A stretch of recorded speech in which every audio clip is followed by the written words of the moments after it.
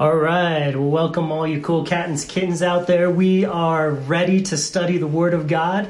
We're going to be in the book of Mark, chapter 8, and we're going to be talking about 4 stages of growth in a 2-stage miracle. And I'm very, very excited to be spending time with you. Like BK said, we love you. We are praying for you. And I know we're not all able to get together and hug each other right now, but through the internet, we give you a giant hug right now. We love you, and you are deeply in our hearts. And anything you need, please let us know. Reach out for prayer requests. I know some people have been struggling with depression. Some people have been struggling with food and other things.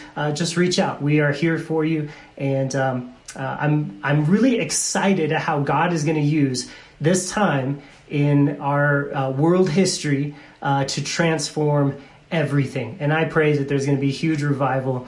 Well, today is Palm Sunday, which means we're 1 week away from Easter. We're not going to be able to get together for Easter. We're going to do our normal church service online. We're going to do a regular Bible study, except we're going to be focused on the resurrection. Today being Palm Sunday was the day in the Bible when Jesus, 1 week before he was crucified for our sins, he walked in and presented himself as the Messiah, and Israel did not receive him. You know, they thought they were a little excited. They waved palms and said, "Blessed is him who comes in the name of the Lord," but they didn't really want anything to do with what he was doing. His plan was to die on the cross, to give his life, to free them from the bondage of sin, and their idea of salvation was to be freed from the hands of Rome. And so that's what Palm Sunday is all about. We are going to go back and continue our study through Mark chapter 8, and we're going to be starting in verse 22 and going through 26. And what happens? Well, let's pray before we get right into that. Father, I thank you for your great love, your patience, your kindness, your forgiveness. Lord, that you still work with us even when we're broken. In fact, us feeling and sensing our brokenness is really all part of the plan to get to know you and how faithful you are and how powerful you are. So God, I ask very simply, you would speak from heaven into our hearts, into our minds right now. We don't deserve it. We cannot earn it. But we ask by your grace that you would powerfully speak to every person that's able to hear or see right now. Amen. As we spend time in God's word and with Jesus, he develops our spiritual sight. He causes us to grow in his grace. There's a verse in 2 Peter 3:18 that says, "Grow in the grace and knowledge of our Lord and Savior Jesus Christ." And so that's the goal, is that we get to know him and we learn how to receive what he wants to give. Get to know him and receive what he wants to give. And today we're going to see a very strange miracle. Jesus is going to heal a man of blindness in multiple steps. And right there, I'm going to summarize it for you right off the bat. He takes multiple steps, and right there you got cynics that come flying in and they say, "See, look, you know, even if Jesus was able to do miraculous things, this shows that sometimes he was weak, or he was not able, or somehow God wasn't able to do all of this in one miracle. He needed 2." And right there, that is just completely silly. Jesus did this to teach us something. He never makes a mistake. He never has a lack of power or resources. He did this to teach us something. And I got to confess to you, I had no idea for years and years and years and years what it was. I looked at this miracle and I thought, strange. He took multiple miracles to heal this guy's blindness. He heals him by stages. First, he heals him and he can kind of see things fuzzy, like men look like trees, and then he finally heals him all the way. What does that have to do with anything? It was very strange, and I'm really excited to share with you guys that I believe God has helped me and spoken to me in my heart that I can share with you guys this week. And the fact that Jesus does this in a different way than all his other miracles shows us that you can't put God in a box and just expect that he's going to do the same thing every time. He works with individuals, and so individuals are important to him. He knows what everybody needs. If you remember, Jesus raises 3 people from the dead in his earthly ministry. The first one was the daughter of Jairus, and he touched her. The second was the son of the widow of Nain, and him, Jesus just touched the stretcher. And the third person Jesus raised from the dead was Lazarus, and all he did was speak to him. So 3 people raised from the dead, 3 different ways. Jesus says, don't put me in a box. I can do it however I want. But God never does anything without a reason. And I got to tell you guys, there is a reason why he did things the way that he did them. Sometimes those reasons are plain and it's pretty easy to get it. Sometimes Jesus comes right out and tells us, this is what I meant. This is what it was all about. Other times Jesus conceals the reason to test us, to see if we are going to seek him out, to get alone with him and the Word of God. Do we really want to find out? Do we really care to find out? Jesus says when he was alone, we've seen this already in the book of Mark, that with his disciples that he explained all things to his disciples. Are you getting alone with Jesus? When you come across something in Scripture that you don't understand or that's just mysterious, are you getting alone with him? I encourage you. I challenge you. Do it. I've come across many things in the Bible that I did not understand, and I've learned that the answer is there. Jesus has an answer. And these mysteries become a motivation for me to get alone with Jesus and to seek his face. I find that I love it when he plants the answer in my heart. I think it's so cool. It's cool. And that doesn't mean I get answers to everything or nothing like that. It's just when I seek him, he chooses to answer me at various times. I'm going to share with you a verse from Proverbs that says, Proverbs 25, verse 2. He says, "It is the glory of God to conceal a matter, but it is the glory of kings to search out a matter." See, God, it glorifies him when he doesn't just come out and tell everybody everything, but he hides certain things because he wants us to have the privilege, the excitement of searching it out and discovering what he meant, what his heart is.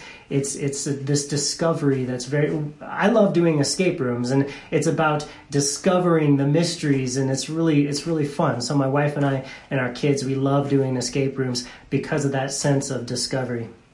Well, I got to confess again, I did not understand what this miracle meant when I started studying this week. But I believe after studying and after spending time with Jesus, I can kind of sense what God's heart is in it. And I'm going to explain it before we even read it. I'm going to kind of get us going in that direction. There are going to be 4 stages of this man, in this man's life, this blind man. And this miracle is designed to teach us how God works with us and miraculously transforms us as we become his disciples, as we are saved and become his children. He is in the process of taking us through these stages so that we can be truly set free to live for him, to serve him, to walk in the Spirit. So let's look. What are these the stages? Stage number 1, this man is separated from God. Real easy. Stage number 1, he is an unbeliever. He is on his way to hell. He is separated from God. Stage number 2, he becomes united with Jesus, and now he is separated from sin. But he's still blind. That's stage number 2. Stage number 3, he is made aware of the depths of his brokenness, and his dependence on self. So we're going to see stage 3 is we become made aware of the depths of our depravity and our dependence on flesh and self. Stage number 4, he is healed of the self-life and delivered to live through the grace of Jesus alone. Okay, so what's really cool, and as I was looking at this in these 4 stages, I noticed that they really parallel and they really go with the book of Romans. So we're going to be tasting a few parts of the book of Romans, because stage 1 is described and taught to us very clearly in Romans chapters 1 through 5. So as we're going through this, we're going to reference that. Stage 2, where we're united with God, we're justified, born again, that is talked about in Romans chapter 6. Stage 3, where we have to be made aware of the depths of our depravity and our dependence on flesh and self, that is Romans chapter 7. And then when we get to stage 4, which is the freedom life of Christ, walking in the Spirit, that is definitely taught to us in Romans chapter 8. So we're going to see some parallels as we go through this. So let's get right into our scripture and start now. Mark chapter 8, verse 22. Then he came to Bethsaida, and they brought to him a blind man, and begged him to touch him. So this is stage 1. Okay, this man is separated from God. Again, Romans chapters 1 through 5 describes the state of a person who does not have a relationship with God, and they're separated. Why are they separated from God? Because of sin. Sin is always the answer. Why are we separated from God? Because of sin. But look what happens in this verse. It says, they brought the blind man to him. Who is this they? Well, this they is some people who knew Jesus, knew what he was capable of, believed in him. They brought this sinner to Jesus. Now, this week on Facebook, I did a poll. What I put on my Facebook was this. I'm conducting an informal survey to find out what method God used to bring people to saving faith in Jesus Christ. It would help a lot if you could share in a sentence how you were saved. So I put that on my Facebook, and I was really blown away by it. I had over 50 responses of people just sharing how, and here's the thing. In most of them, a vast majority of them, guess what? Someone was deeply involved in bringing them to Jesus. Just a friend, some other Christian, some other believer. And I would dare say in all of them, someone was praying for them. But in most of them, someone literally was involved in sharing the gospel with them. So of the all these people who shared these wonderful stories, there was someone who took them aside and say, I got to take you to Jesus. And that was what happened. That was the thing that God used. They were carrying out the Great Commission. What we're here as Christians, what we're on this earth to do, is to bring people to Jesus, teach them what he did on the cross and how to follow him. And I was just blown away and blessed when I saw all those responses. There was a few people that came to God because God himself revealed himself to them, which I think also was a response to other people's prayers as well. And I just think, wow. Jesus is so willing to step down and reach out into this world that we live in. If we will take steps of faith and say, I want to introduce you to Jesus. I want to bring you to Jesus. So don't get lost in there. That first step, sinners get brought to Jesus. And let's see what happens next. So he took the blind man by the hand and led him out of the town.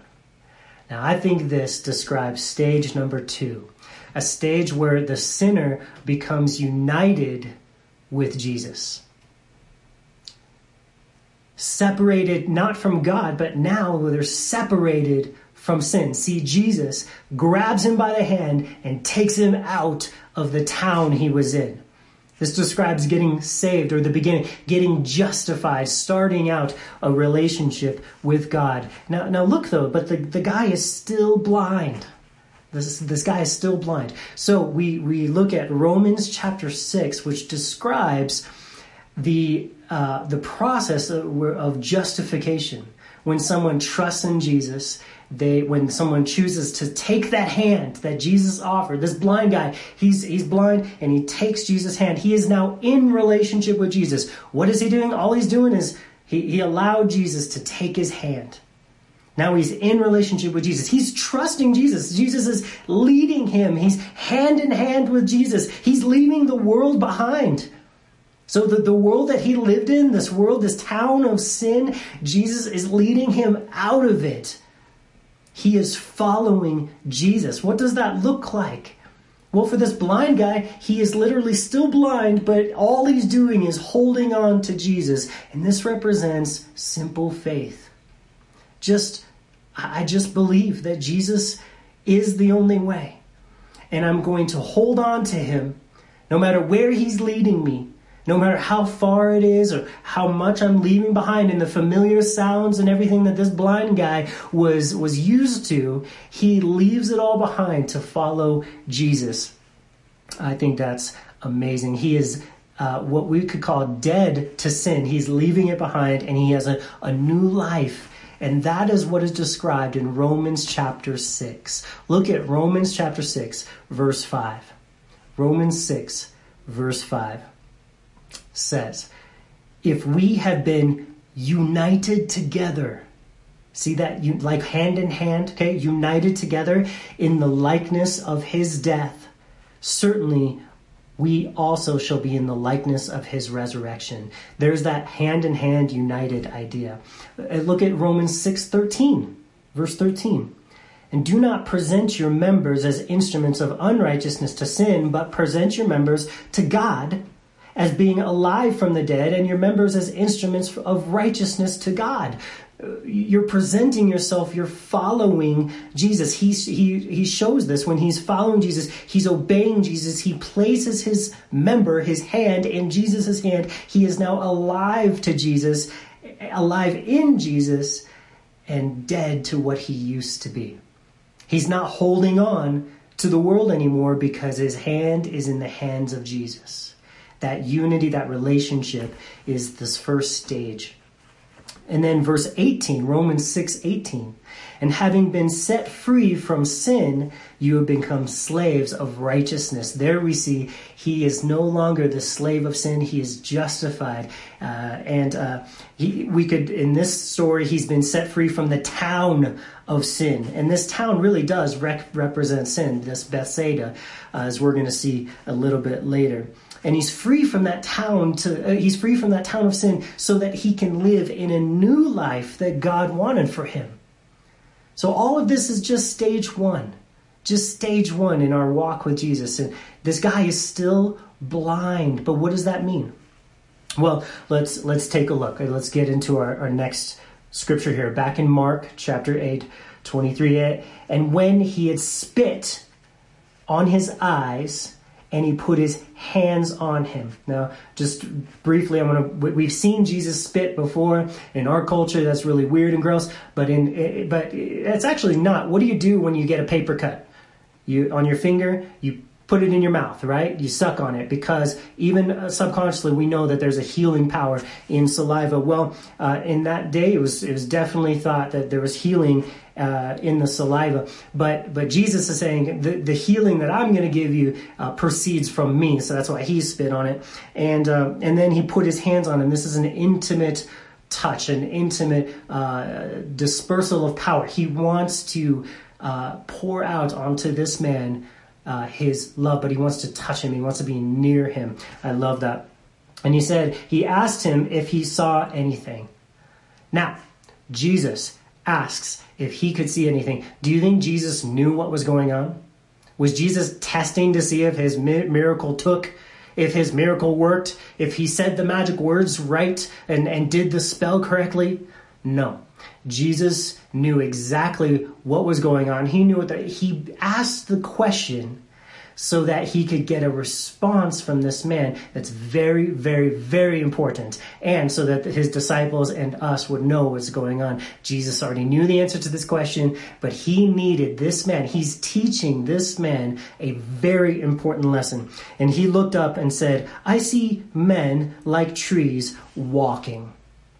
In other words, everything was super fuzzy. He did not see things the way that he knew. Somehow he either used to be able to see or he had some kind of knowledge of what things should look like, and he knew he could not see correctly. That he was not okay. This was not complete. This is stage 3. This is the stage many Christians are in right now, or are about to go in, or maybe they have been going through it for a while, or they've gone through it in the past. And this is when we are made aware of our depravity, the depth of our depravity, and our dependence on self. And this is taught very clearly in Romans chapter 7. So let's see here what we can see. We see that through the healing power and touch of Jesus, this man is in a better state than he was, but it's not complete and he's not totally well. That's obvious.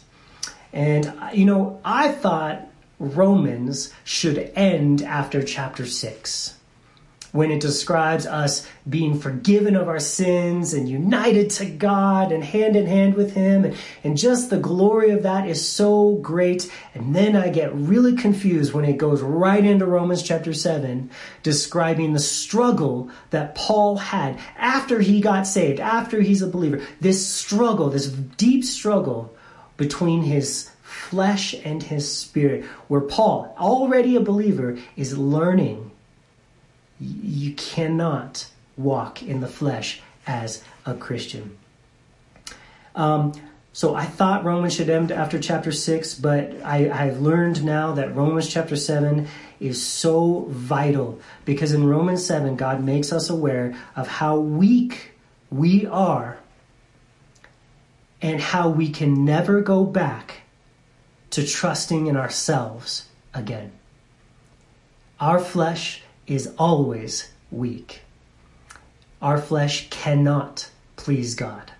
God has a new way for us to live, and it is not according to our best efforts, our flesh. It just isn't that way. Romans chapter 7 clearly teaches that. Look at this. In Romans chapter 7, the word I, or me, is used 32 times in one chapter.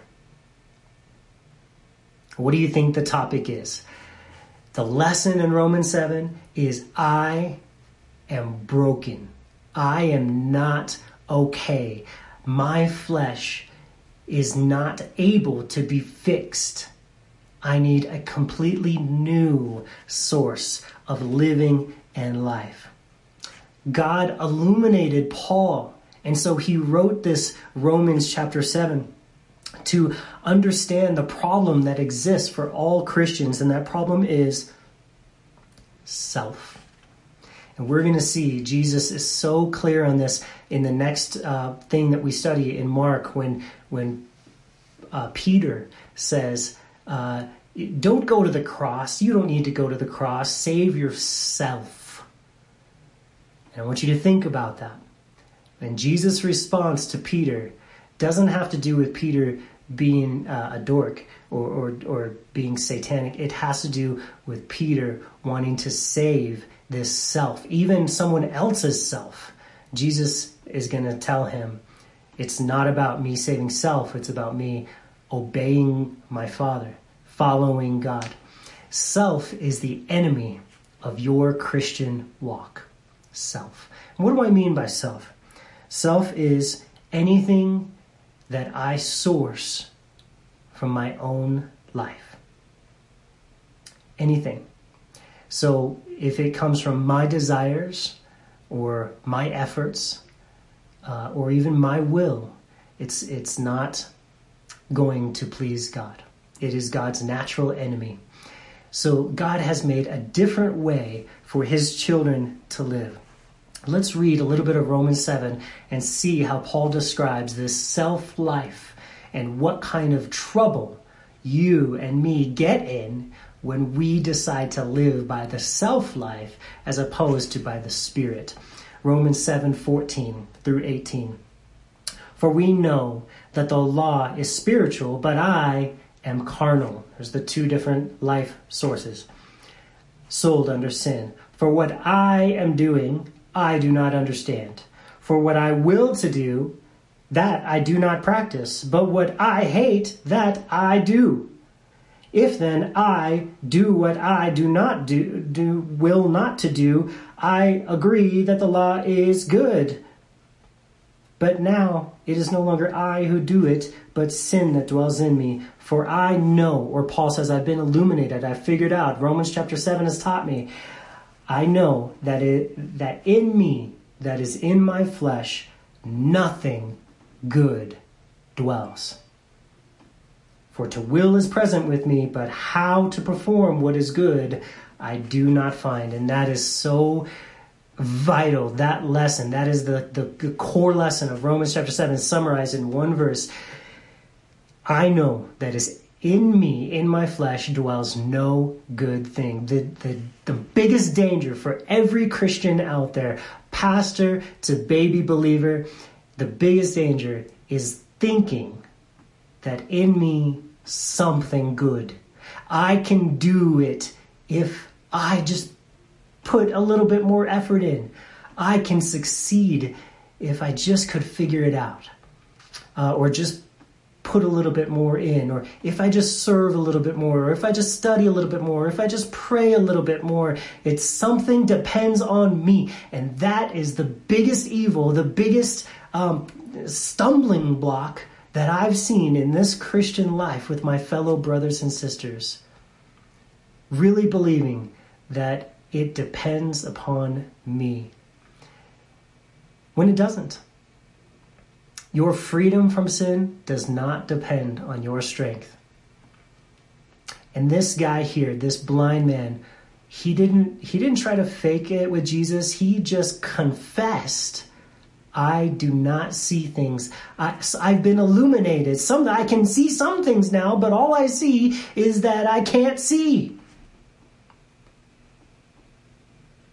This partial healing of this man gives us that truth, that he can see that he can't see. And that is such a great moment of growth in any Christian. See, we get saved and we're all excited and we think, yay, everything is going to be great. And then we mess everything up and we have a horrible time and we keep falling into sin. And then on our knees in tears, God touches us again and he says, what do you see now? And we say, all I can see is that I'm a mess. All I can see is that I can't do this on my own. All I can see is that I can't see. That is stage 3. We are made aware of the depths of our depravity. We are made to be convinced that we cannot do it in our own strength and in our own power. What a miracle. And it truly is a miracle. And I know many believers who are in stage 1. Take hope. You can get to stage 4, or stage 2, I guess. You can get to stage 4. You can get there. God will take you there. But you have to go through stage 3. And stage 3 is this illumination saying, I am not okay. I can never do this Christian life in my own power, by my own efforts. Then, let's get back to our text in this miracle. Then Jesus, he put his hands on his eyes again. And he made him look up. Oh man, what a great thing that is. And he was restored and saw everyone clearly. Oh man, at the end of Romans chapter 7, Paul says, who will deliver me from this body of death, this flesh that I have to live in that's so weak, I'm so messed up. And Jesus puts his hand under his chin and lifts his chin. And then Paul says, he looks up and he says, oh, thanks be to Jesus Christ. His eyes have been lifted. He is now on Jesus. His eyes have been lifted to Jesus. And Jesus says, just look at me. It's all going to be okay. I will heal you. I will take care of it. I will get you from stage 3 to stage 4. And this is what we see here, stage 4. Romans chapter 8, where this man, where we are healed of the self-life and delivered to live a life through grace, through the Spirit. This is the victorious Christian life. This is the goal of grace, the mountain of maturity. This is the life of the Spirit, or in our text here, we could call it, this is perfect 2020 vision. Being able to really see, being able to really walk. You ever notice people who are blind have a hard time walking? It's just reality. And this kind of perfect vision only comes after the first 3 stages of Christian life, because we must learn to trust in the life and the grace and the Spirit of Jesus alone, completely. We must surrender all other hopes. This is how it works to walk in the Spirit. When Jesus' grace is all we have, we learn that it's all that we need. So let's look at a couple verses in Romans to see how it parallels with this. Romans chapter 8, verse 1 through 4. There is therefore now no condemnation to those who are in Christ Jesus, who do not walk according to the flesh, but according to the Spirit. Remember, we said, when you're blind, you can't see, and you can't see clearly to walk. And now the walk is happening in this life. It's happening. The walk means you can see clearly to not trip, right? For the law of the Spirit of life in Christ Jesus has made me free from the law of sin and death. For what the law could not do, in that it was weak through the flesh, God did by sending his own Son in the likeness of sinful flesh on account of sin. He condemned sin in the flesh, that the righteous requirement of the law might be fulfilled in us who do not walk, there it is again, according to the flesh, but according to the Spirit. This stage 4 Christian life is a Christian life that has learned to not walk according to the flesh, not walk in my own efforts, not walk by my ideas, not walk in trusting me or trying harder, but walk according to his power, according to what he did on the cross. So in other words, you wake up every day, you don't say, Lord, what am I going to do for you? But you wake up and you say, Lord, thank you for what you did for me. It's done. The work is done. And he says that person can walk according to the Spirit. They will be empowered by the Spirit to do more work than anyone else could ever do, to do better work, Spirit-empowered work. And anything that we do for Christ should be done by the Holy Spirit through us. It's a miracle that we can see and walk in the Spirit. Our eyes can be healed so that we can see that way. You ever heard, I once was blind, but now I see? The guy who was healed in another part of the Gospels, we took that and we put it in Amazing Grace. He does this for us. You don't need to do this for yourself. How do I get there? How do I get there? You grab Jesus' hand. You follow him. He leads you, and he does all of this for you. Your only responsibility is do not get up and run away from him. Just stay with him. Abide with him. Remain with him. Keep your eyes on him. Your heart fixed on him. It's a miracle, but he does this for us. And then we can see and walk the way that he walked. That's his goal. He wants to get us there. Again, another portion of Romans 8 that we can look at is verse 14 through 15. For as many of us as are led by the Spirit of God, these are sons of God. For you did not receive the spirit of bondage again to fear, but you received the spirit of adoption, by whom we cry out, Abba, Father. So our eyes are not open just to see what would stumble us or see what direction to go. Our eyes are further opened to see our relationship with God. A relationship where he has adopted us to be his real sons and daughters. That relationship is spiritually revealed. That relationship where we know beyond any shadow of doubt in our hearts, I am God's son and he loves me. He cherishes me.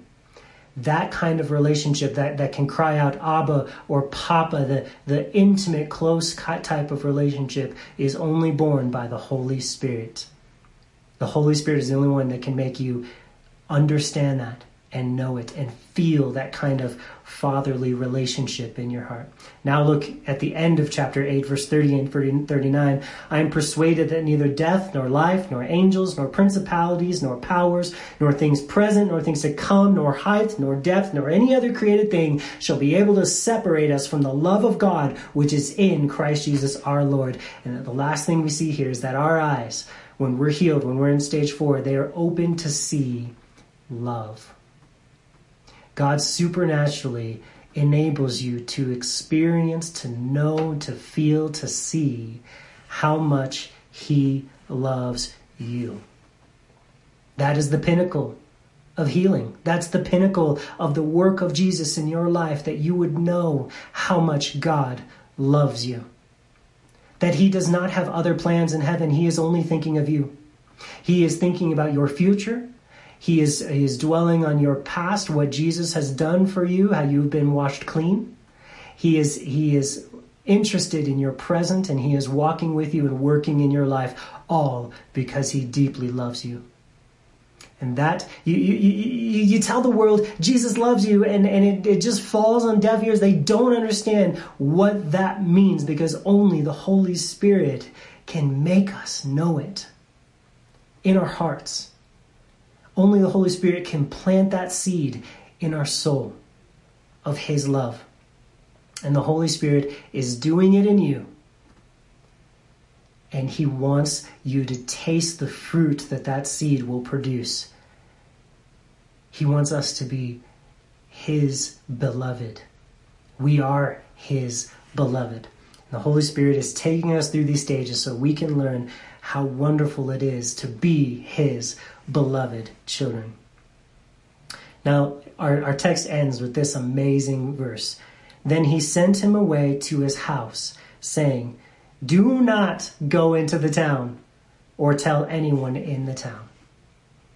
Now, I think that this town represents the sinful world that he left behind. And Jesus is saying, don't go back to the sinful world. Once you've come and known me, I will give you instructions of what to do. I will give you a burden. I will give you a calling. And this guy's calling, Jesus said, is to your house, to your home. Isn't that crazy? Where are we all called to right now? Our home. By various circumstances and things that are just crazy. Jesus has said, you're called to your home right now too. That doesn't mean you're missing out. In fact, when you're following him, when you're loved by him, when you're trusting him and your eyes are open, wherever you're at is where you're meant to be. It is the most exciting thing in the world to know that you're loved by God and that he has done everything for you, that he cherishes you as his beloved more than a husband cherishes a bride. He cherishes you. We see here that God can give us direction.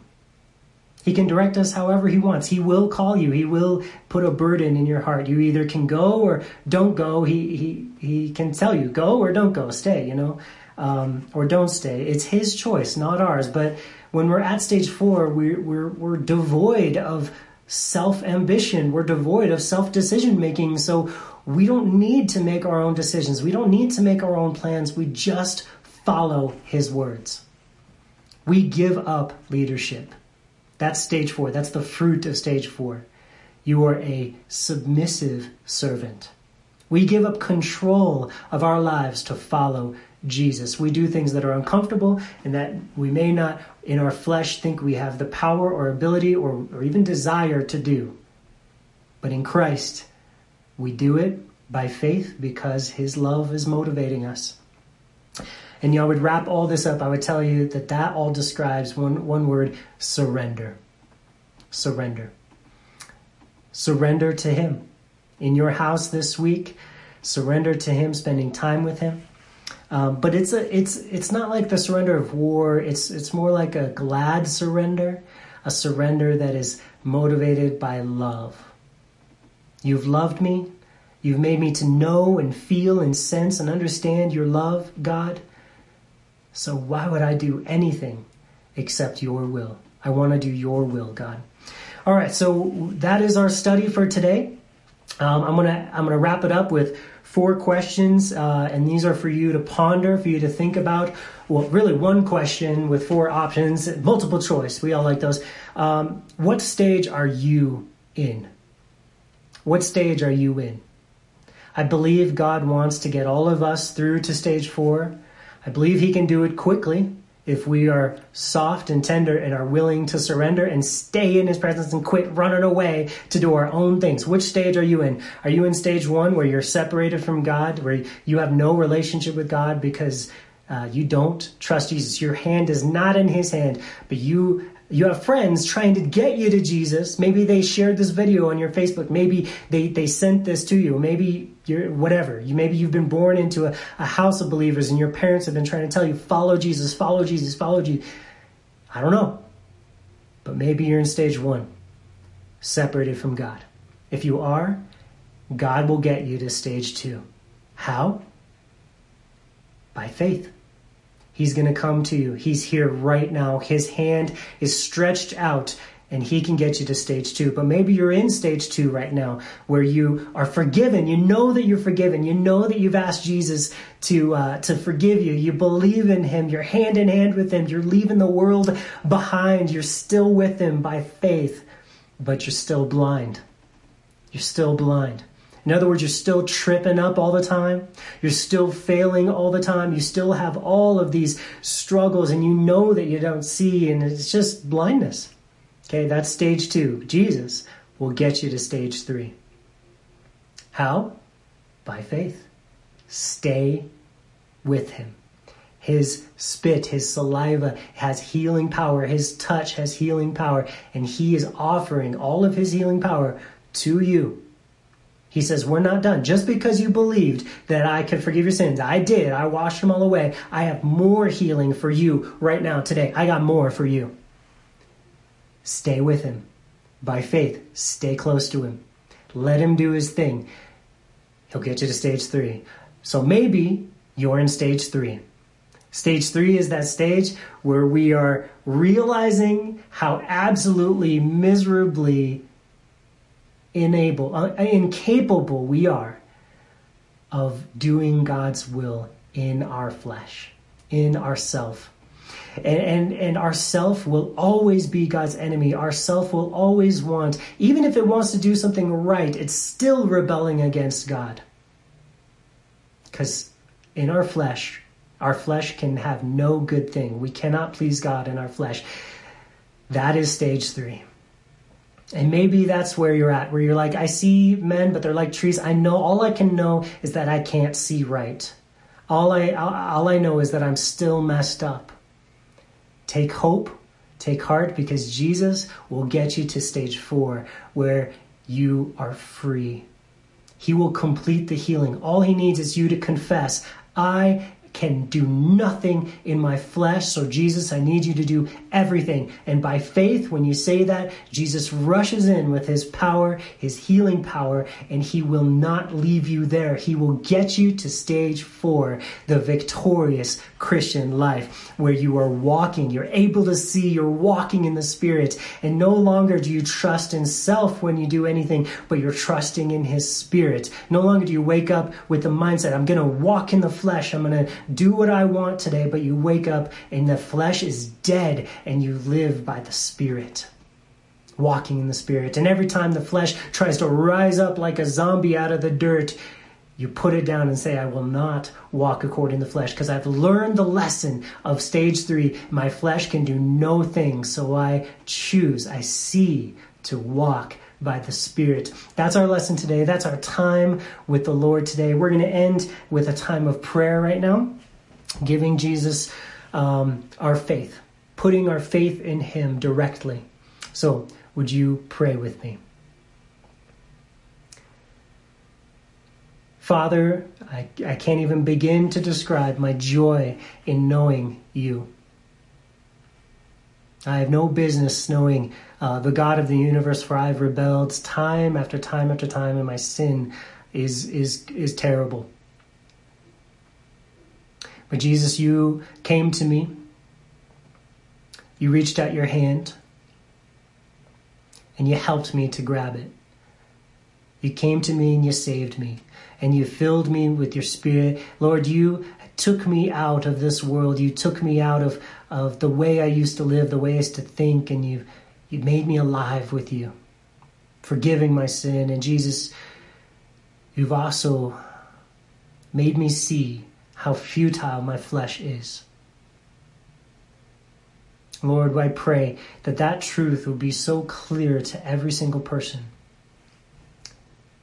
God, that we would know that you will not deal with our flesh. You will not try to fix it. You will not accept our work if we're doing it in the flesh. It's not okay. There is another stage of life with you where we can be done with it, where we can live by the Spirit. And Jesus, I pray that each person in our church and in all the churches in America and in your church, your body, that we would be free by your Spirit, that we would be cleansed, we would be healed in our eyes so we could see how to walk by your Spirit. So many times I go back to walking by my flesh, and I ask you to forgive me and teach me fully how to walk in your Spirit. Lord, we praise you for all that you're doing in the world right now. You're changing people's minds and hearts. People are coming to know you in very amazing and real ways. People are thinking about life and death. And we rejoice that many are choosing to come to you. We pray for the doctors in our city that you would give them strength and you give them a heart of love, and that you would help all the people who are sick and help us to be a blessing to the people who are struggling right now. We ask all of this in Jesus' name. Amen. Okay, God bless you guys. This week we're going to have prayer meeting today, on Sunday, on Tuesday, and on Thursday. A Bible study online this week, and some other things going on. So we love you guys. Visit our website, check out, bum around there if you want a little bit, and definitely connect with us on Facebook or give me a call. My number is 720-505-3808. God bless you guys, and we'll talk to you soon.